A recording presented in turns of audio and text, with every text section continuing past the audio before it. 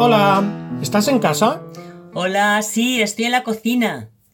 Qué tarde llegas, ¿no? Sí, ahora te cuento. No veas la que ha habido en la carretera. ¿Ah, sí? ¿Qué ha pasado? Pues que venía en el coche, por la ruta normal, y en mitad de la carretera, por el carril de aceleración, sale un camión pequeño con remolque de estos de animales vivos dentro. ¿Me estás escuchando? Sí, perdona. Es que estaba contestando a un mensaje de Anabel que me estaba preguntando una cosa. Pero has acabado ya, que si no me espero. No, sigue. Que ibas en un camión con un animal y... No, yo iba en el coche y aparece un camión con un remolque de animales vivos. ¿Sí? ¿Y? Pues que como están en obras, el carril se corta más adelante y el conductor debía ir distraído y ha tenido que dar un volantazo para no chocarse contra una señal de obras de esas que ponen. ¿Y?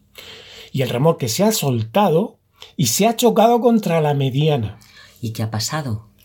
Pues resulta que los coches que íbamos detrás hemos tenido que dar un frenazo y nos hemos quedado parados.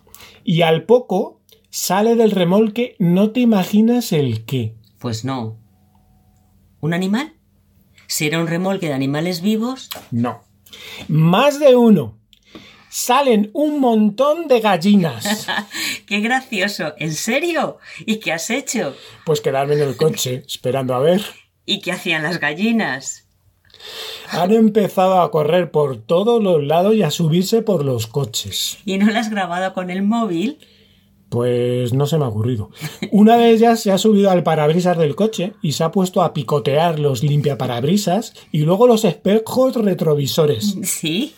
Después se ha subido al techo. No te lo estarás inventando, porque parece una película. Como te lo estoy contando. ¿Y cuánto tiempo has estado parado? Pues un buen rato. Hasta que el conductor ha conseguido ir cogiéndolas una a una y meterlas de nuevo. ¡Qué bueno! Y voy a tener que dar parte al seguro porque han provocado algunos daños de chapa por los picotazos. ¿Hasta ese punto? Pues sí que tienen fuerza en el pico. Ya te digo, parece que no. Luego, además, hemos tenido que esperar porque el camión se ha averiado y no arrancaba. Ha tenido que venir la policía y empujarlo al arcén. Bueno, lo importante es que no ha pasado nada serio. Sí, eso es lo importante, la verdad. Pues parece de broma, pero ¿no te vas a creer lo que he preparado para cenar? No me lo digas. Sopa de caldo, gallina blanca. No me lo puedo creer. Lo que me faltaba hoy.